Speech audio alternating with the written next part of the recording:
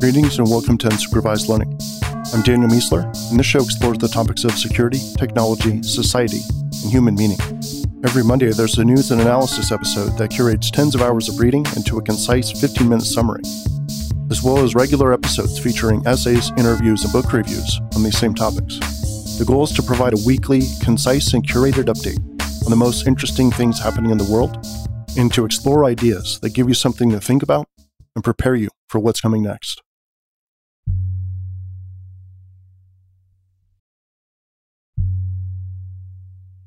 All right, in this standalone episode, I'm doing a sponsored interview with Kontsevoy of Teleport. So we've all heard sponsored conversations before, and the structure I really like is imagining that you're having a lunch conversation with an entrepreneur and you're learning about their product for the first time. So that's really how I approach these. Basically, I say, look, we're having lunch, tell me about the product, and I get to comment and ask questions just like a normal conversation. Now, these are sponsored, so I'm not likely to blast someone from orbit, but I'm also going to be honest if I see a challenge or a question, just like I would during a lunch conversation. And the way we're looking to avoid conflict here is by pre-filtering who we allow to do sponsored interviews. So that's the approach, a natural pitch and a conversation over the time span of a meal. And with that, here's Ev from Teleport. All right. Well, it's very nice to meet you. Likewise. Yeah. So I guess could you tell me about yourself and tell me about the company? Absolutely.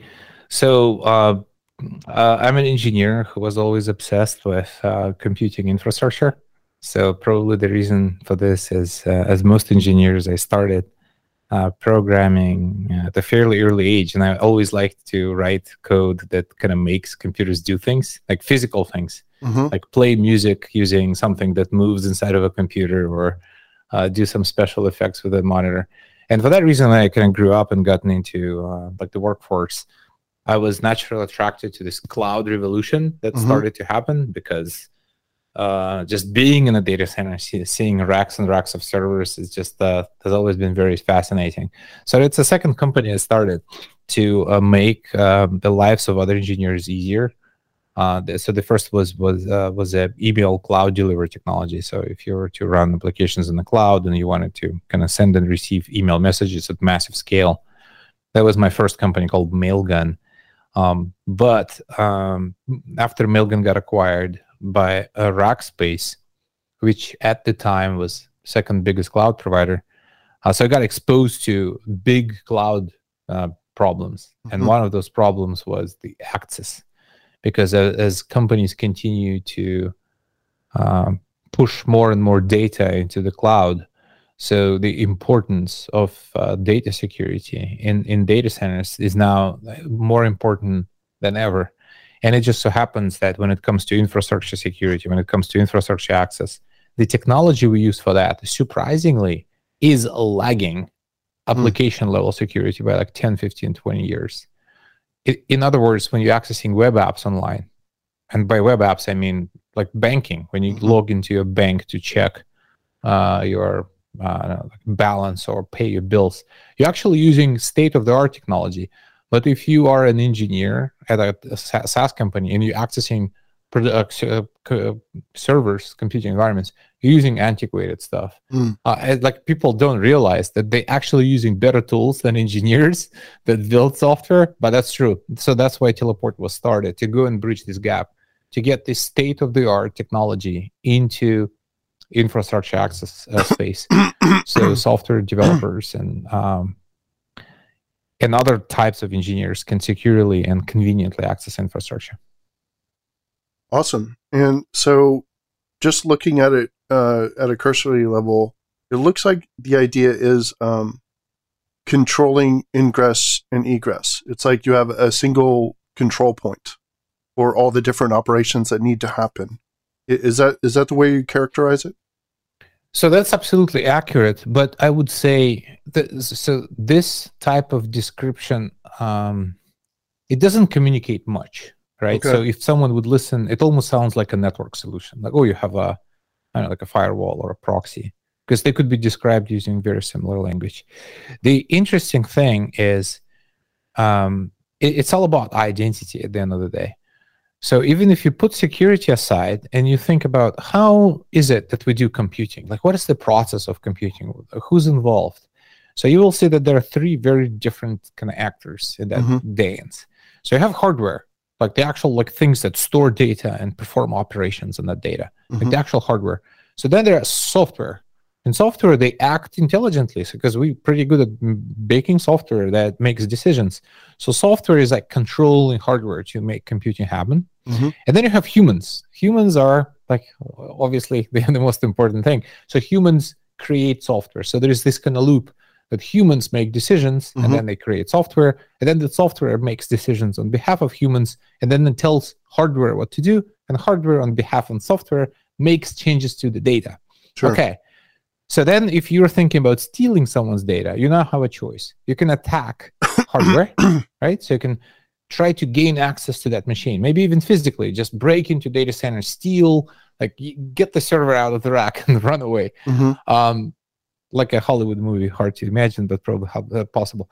Or you can attack software. You can try to inject your code into that software somehow, maybe through XSS and through cross-site scripting or by attacking supply chain. So you put your code into software and then you get into hardware and then you get to data. Or you attack humans. You send them an email and say, hey, click on this thing to claim your whatever. And then you end up in their laptop. And from that laptop, you get into software, hardware, so on and so forth. So like that is important thing to realize that there are these three different entities and stealing data, attacking could be done in three different dimensions. And historically, there have been completely different industries, completely different products, completely different organizations responsible for protecting each one separately. So you've heard words like endpoint security or things like infrastructure access. And then like these solutions, they would say that we protect laptop or we protect your code or we protect your servers. And that is a broken approach. You see how fundamental that is? It's broken because they all disjointed. It means that if you were to have a complete protection, you have to, first of all, use different solutions for each of these three components. But then you also have to synchronize. You have to synchronize how they're configured. Well, isn't that because the history, though, is that they were very distinct components? Like it was a Windows laptop and it was like a piece of iron sitting in a data center somewhere. So physically, the history is that they were very separate. Correct. Like you see, we're intelligent human beings. We obviously don't do anything obviously stupid. There's always a history behind it. We've been making these incremental decisions, and each of those incremental decisions historically has been the right move. Right. But the end state that that we find ourselves in right now is just terribly wrong. Here's a very simple example why it's broken. Every company, most companies probably want to enforce one simple rule that states that a software engineer who no longer works here doesn't have access to our infrastructure. Yeah. Now, so for that to be true, you have to configure multiple tools in the same way. So if you forget to say that this laptop is no longer trusted, that laptop will be allowed to get in. Or if you forget to say that this password is no longer valid, through a web UI somewhere, like into like Kubernetes control panel, engineer will be able to get in. If you forget to say that SSH key is no longer accepted, they will be able to access infrastructure. You see, simply because your data, like it sits in the house, that's data center, and that house has dozens of doors for software, hardware, peopleware, you have to synchronize access across all of them.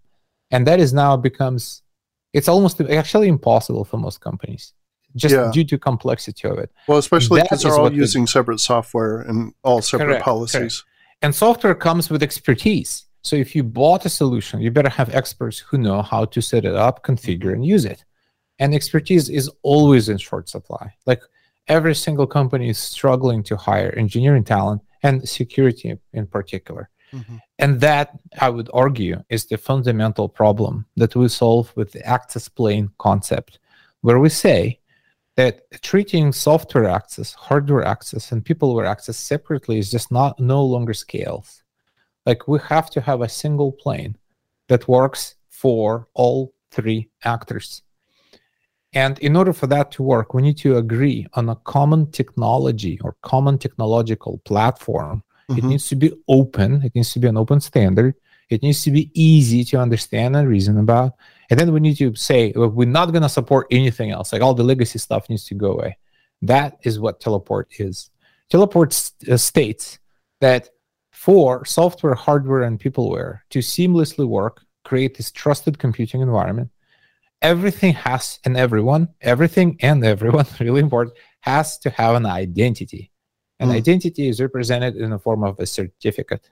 So there are two standards for certificates that exist, and we support both SSH certificates and X509 certificates. And Teleport says that to do anything for machines, for software, and humans, all three have to have certificates, and either something is allowed or not is done by looking at all three certs for every security-related action and then saying yes or no. So that is the major innovation here, is just consolidation of these three actors of computing and on top of common foundation, which is a certificate, which is identity. So it solves, first of all, it solves the fragmentation issue where you have these kind of silos of security all over, but it also automatically eliminates the huge risk that exists in your system if you have secrets. Okay. So when companies talking about secure vaults, when they're talking about password rotation, when they talk about encryption at rest, so they're basically saying that our infrastructure has certain things on it that are protected by encryption. So protected password is protected by encryption. So you cannot claim that the data itself will never be stolen. Like things get stolen every once in a while. But you're relying on decryption or decryption as your last line of defense. So here's why it was just statistically not going to work. So if you have, let's say, a secret, let's use SSH key, for example. You have a private SSH key somewhere in your system. The worst case scenario, you have like a lot of them on engineering laptops, but just let's assume you have an encrypted key. So which means that there's decryption happening somewhere. It could be happening automatically. So you have some kind of script, some application, some automation that does decryption, or it could happen manually. So there's a human that needs to type in the decryption key on a keyboard. Okay. So in the first case, if it's a piece of automation that does decryption, you could have a bad deployment. You might have like your code that does decryption with the decryption key might accidentally end up on GitHub, visible to the entire world. Mistakes happen. The probability is close to zero, especially if you're a well-run organization. So doing your best not to do these bad deployments. And if you're doing it manually, well, humans are humans. Everyone, like you might end up with a sticky note in the monitor somewhere, and that sticky note might end up in the news. It was a real story. Like it was an interview with video. Yeah. So again, probability of that happening is comically low.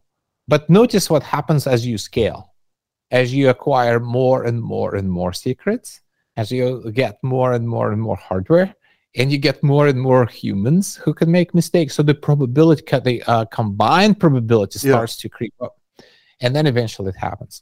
Okay, so let me jump in here real quick. So you're essentially saying these three things, let's wrap them with some sort of access control plane of some sort, and then have a policy inside of that plane which looks for certain actions being allowed to be done, and tying that directly to people via certificates. To identities. Yeah. Actually, it's important to say that we should not treat machines or humans separately from each other. They need to be treated the same. Okay, so they're both basically identities. Have three parties, A, B, and C, right? A is hardware, B is piece of software, like microservice, for example, and C is a human. And when they interact, you should pay zero attention to is it machine, is it a person? Doesn't matter. You simply look at a certificate, you look at properties of a certificate, and then you look at policy. So if a certificate says that that like one of these actors is a production environment, it's not staging. So it triggers production policy. Because what happens to production data versus staging is very different, right? So, and then if one of these certificates says that I'm a temporary contractor, so now you know that there is something happening on production with a temporary contractor. So you want to see what policy you're enforcing. But you should not pay any attention. Is it human? Is it machine? Is it software? It doesn't matter. That is the key distinction. Because if you implement a system like this, then you have this massive unification.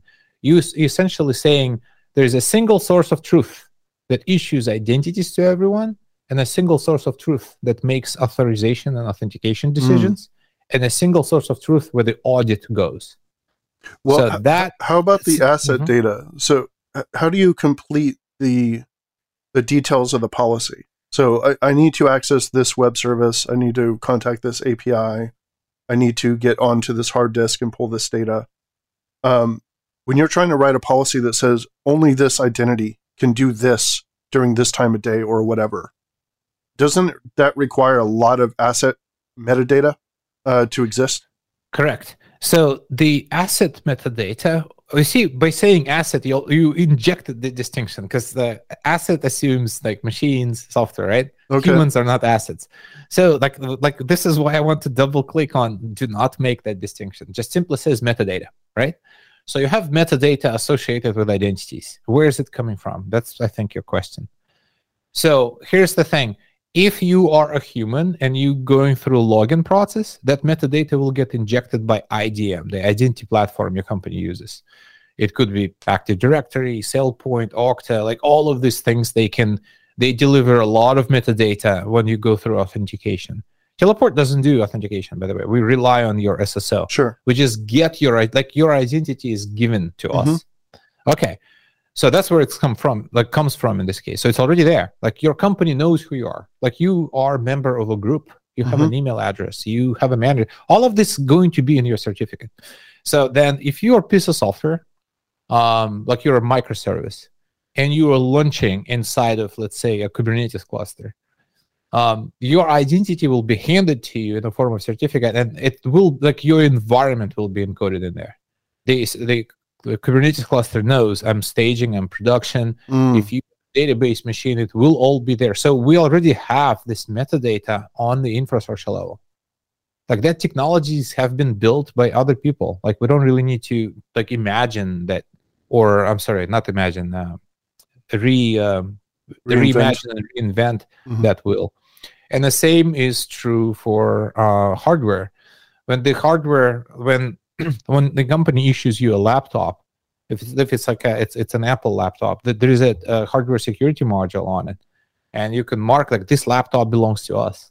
So if some other laptop shows up and it has a TPM with a different fingerprint on it, it will not be trusted, right? So like technologies for having metadata and storing it already exist. So what Teleport does, we suck all of this metadata out, put it in a certificate, and then we make sure that these certificates are available when the decision needs to be done, either to allow or deny a specific operation.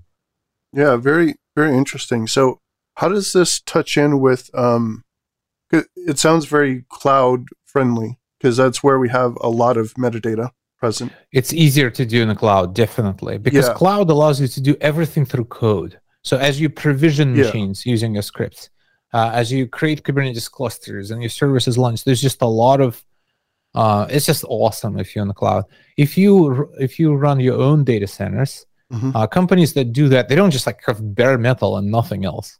Yeah. They have things like VMware, OpenStack. They have private versions of what AWS offers. And those have similar capabilities. Okay, so you're going to get metadata from somewhere, whether it's VMware or somewhere. Okay. Or an MDM or something. Okay. Very interesting. So how upfront is the policy editor? Because it seems like the policy is very key, right? You have the control plane, and then you have the policies that sit on top of it. Is that a huge part of the product and the interaction point with the product? So the answer is yes and no.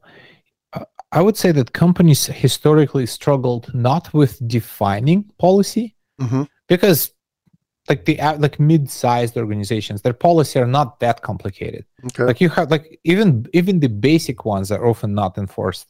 For example, the policies like engineers must not touch production data. Easy enough, right? So if you're in engineering, you should be dealing with staging, you should be dealing with test environments. Like don't touch customer data, don't see it. So the policy for that is like a couple lines of configuration using like arbitrary language. Like you and I, we could come up with a way to declare this policy. Sure. The difficulty has been to actually enforce it because of this siloing of access. Because you have like cloud access through AWS API, you have SSH, you could go through Kubernetes control panel, through Web UI, you can go through Kubernetes API. Like there's just so many protocols, so many different doors. So synchronizing it, having a single way of defining, that is the much bigger problem. And I'm not saying your question is not important. I'm simply want to remind that the focus is consolidation, having a single place. But then to define policy, in Teleport, we offer kind of two ways of doing it. You have like a static way of defining policy. You can think like YAML file. Like YAML says that like this group, this is what they could do inside of Kubernetes. This is what you could do inside of MongoDB. But the interesting one is policy as code. So you could basically use your like programming language of your choice, which will be, Teleport will just ask your code, like, what shall I do now?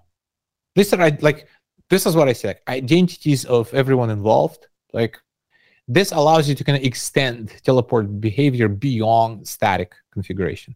So you can implement completely arbitrary rules. Like if your last name ends with a Z, then you cannot do something on Tuesdays after 2 p.m. So that is kind of two ways of doing it, through code dynamically or statically via a static config.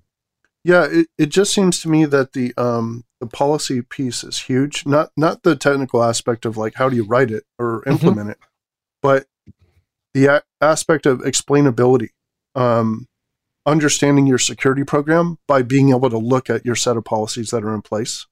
So it's like someone comes to audit you, a customer or a regulator or something, and they come to you and they say, "I want to know the current state of our environment."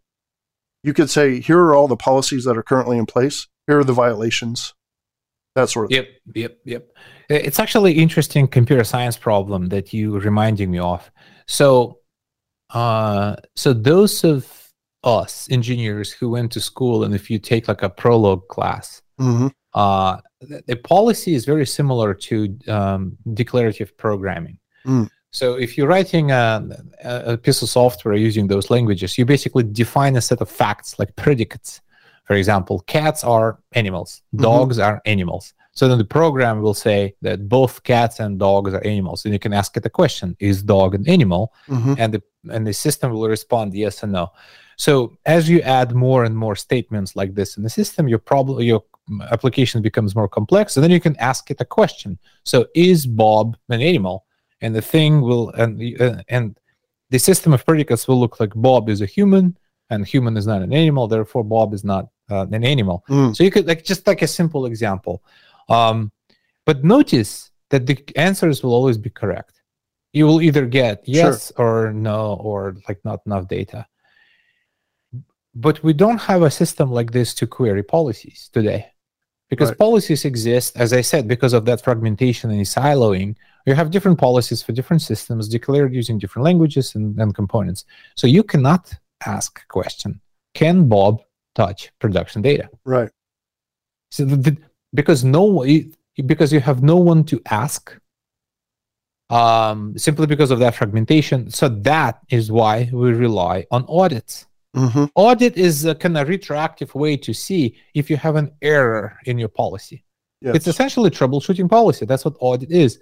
And this is why auditors look for these logs, because they want to see if you have a way of spotting an error. I'm basically saying that audit logging, like in the future, should be considered almost like an absolute practice. Instead, we should have a system that is similar to Prolog, where you can ask a question, can log access production? And if the answer is no, it's no. Like there is no error. You don't really need to give me the current state of the environment. Yeah. So that is the future that we're driving towards. But the first step is to consolidate everything in one place. You see, this is why I answered your first question that way. Because when you said, just kind of single control plane that everything goes through, that is true. But you see how deep that consolidation goes. That you're making entire things like audit log and observability not needed, like obsolete. That is the kind of benefit that you get if you consolidate access, policy, and identity source in one place. Interesting. And so what are the technical steps here? Like, what does the plane look like when it's installed inside of different environments? How does it look for physical assets? How does it look for Kubernetes versus EC2 versus all these other places? So there are essentially, I would say, maybe 3 components of a system. And it's just kind of on a low level, Teleport is a single binary. Like, we do believe that simplicity is absolutely essential to security. So every engineer is familiar with the concept of a Unix daemon. So you have SSHD that's running on every box. So, and we use that model. It's like, okay, we're going to be just like that because everyone knows how to run it. Everyone knows how it works. Everyone has an idea how much resources it requires. SSHD is awesome. It's almost stateless. It has a little bit of config. It's simple. It never goes down. It has no dependency. It's like the first thing that comes up and the last thing that goes down. Maintenance-free or almost maintenance-free. So that is what Teleport is. It's just drop-in replacement for SSHD. Okay. So with get out of the way, now, how does it work? When it's running, you have to say that on certain machines, Teleport works slightly differently. So, in other words, you run the daemon with different flags in different places. Okay. So you have to say, like, these machines are going to be proxies. So you have to select a proxy. Okay. So proxy, it means that it's a machine that is exposed to the outside world, also on the inside. So that's your kind of front door. So Teleport proxy. Again, SSHD works the exact same way. So if you think of a jump host, that's really your proxy, right? Okay, so this is like your take on zero trust rather than VPNs. Like, these are your proxies to getting to everything behind. Correct. But Teleport proxy speaks all protocols. You see, like the massive difference there. So when you try to connect to MongoDB through Teleport, the proxy will start speaking MongoDB protocol to you. If you're talking SSH, proxy talks to SSH. So your existing tools think that they are talking to actual Mongo. So if including on another distant host that's behind the proxy, how is it being routed to it? How does it know to go there? So the proxy, what proxy does, like the proxy gets your request, and in there it sees which host you're actually trying to go to. So it makes this transparent connection, and you go into that host. On that host, you have Teleport running, and Teleport is interacting closely with whatever it is you're accessing. If it's Linux operating system, that's direct comparison to SSHD, so it will just do full SSH implementation, right? But if it's Go or MySQL, or if it's maybe Kubernetes cluster, then it will connect that connection directly into the cluster, and it will put certificate on the wire, because all of these workloads actually support certificates. Kubernetes supports certificate. Databases do. But where is certificate coming from? The proxy by itself is really dumb. It simply connects sockets together, and that's by design. Because if you have an attack on a proxy, not because Teleport is vulnerable, but simply because there is always an attack. You might have the WordPress or some other application that's vulnerable on the same machine, but like human made a mistake somewhere, and bad people have gotten onto the proxy. Fine, there are no secrets on the proxy.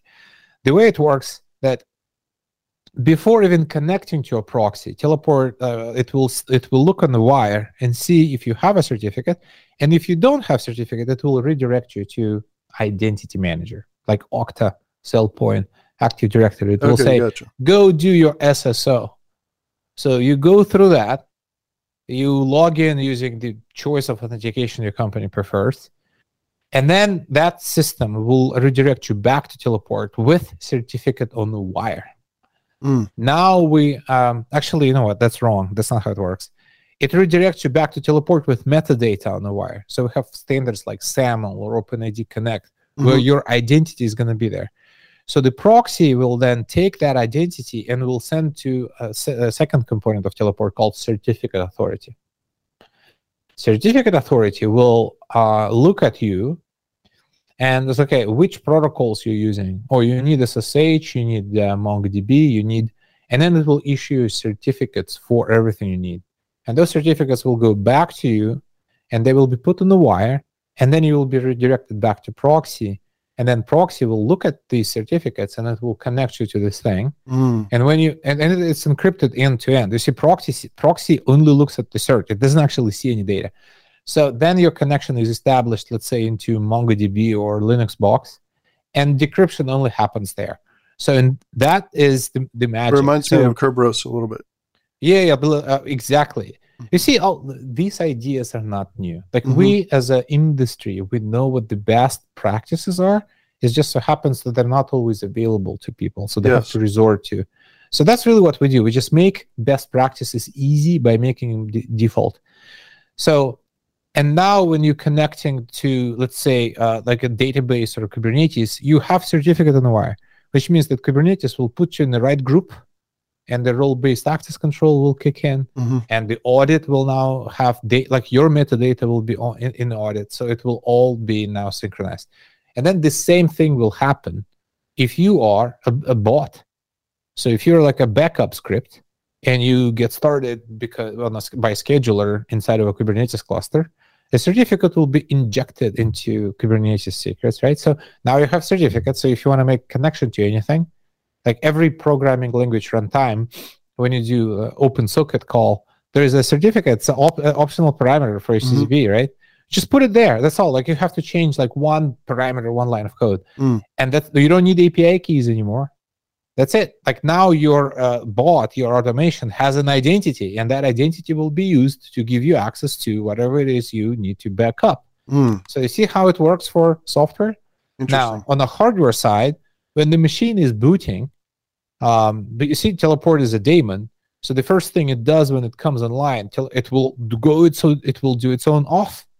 It will go to a certificate authority and say, "Hey, I'm over here. I'm a production host." If that's true, the certificate will be issued and it will land on that box. So you see, every microservice has a certificate. Every human has a certificate. Every piece of hardware has a certificate. And on a roadmap, we're going into client as well. So which means your laptop, when you try to get in, because laptop, it needs to be compliant, right? So you have a TPM. So your laptop will receive a client hardware certificate. So now you basically covered everything with certificates. They have these identities, and now you can do this fun things with policy enforcement and asking questions. Who has access to what? Yeah, really, really cool stuff. But let's talk about the negatives, because if it was so obvious, why would it didn't exist before? So the sacrifice is complete goodbye to backwards compatibility, because you have so much infrastructure out there. Like start with routers. Like every piece of network equipment has a SSHD baked into it that you cannot get out, and it works using public-private keys. Like there is no certificate support. If you look on the client, like you're using Windows, using PuTTY, no certificate support. There are versions of SSH agent on some Linux distros. They cannot hold certificates. So we're just basically making these choices that if we were to make a difference, like we have to go where the puck is going and saying if you don't do certs, you should stop doing it. So that's probably the most visible kind of drawback of the system. That makes sense. Which would make sense that it's easier for newer orgs. Like if they were to spin up a new company tomorrow and start with this, it would be much easier. Well, you would be surprised. On one hand, what you're saying is definitely true, but yet let's also remember that any large company is basically a collection of orgs, right? Yeah. And certain are newer than others. Samsung is arguably like a huge company. That's definitely not new. It's like feels like it's a half of the South Korean economy. Sure. Sometimes. But we have significant presence at Samsung. So the teams that are starting new projects or simply operating on a newer technological stack, so they are adopting Teleport more and more frequently. And we have plenty of large companies to use Teleport. Yeah, and there are a lot of companies who periodically they say, how should we be doing this different? And that's a perfect time. There are regular intervals where it's a perfect time to reevaluate and move into the future rather than doing the old thing. Yeah. I think other than fragmentation of access, which is absolutely killing everyone, another huge problem is now with just treatment of secrets. For a long time, it was considered to be acceptable to store secrets in an encrypted way as long as you do it properly.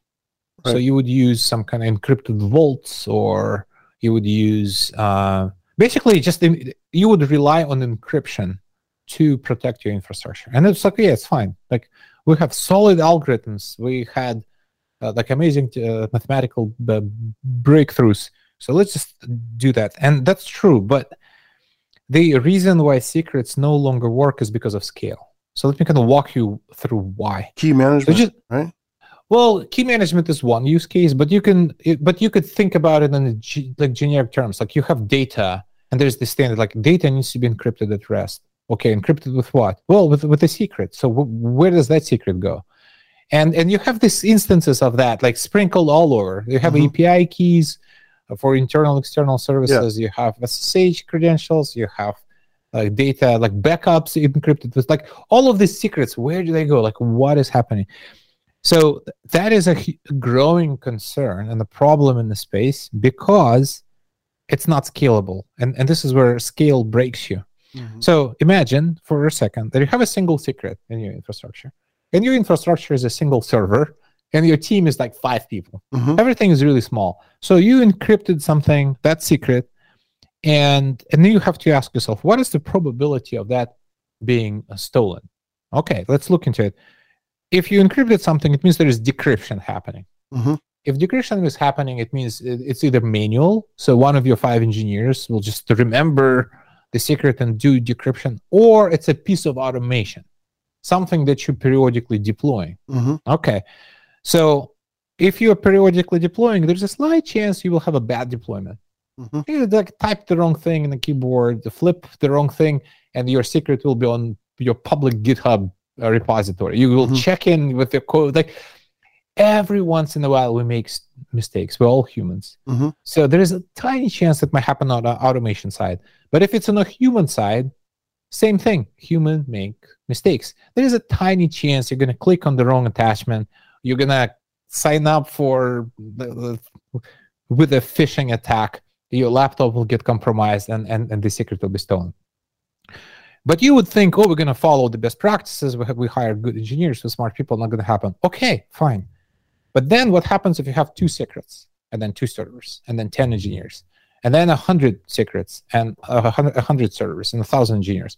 So as you scale, as you process more and more data, your organization grows, that combined probability of human error keeps increasing. And I will never accept, and we shouldn't, that humans are infallible. Look, we will eventually make a mistake. So which means that the mere existence of secrets in your infrastructure is a liability. And the bigger you get, the bigger that liability becomes. So the future then is to move to completely secretless future, where there's like 0 infrastructure secrets that are present anywhere. And that is where the certificates come in.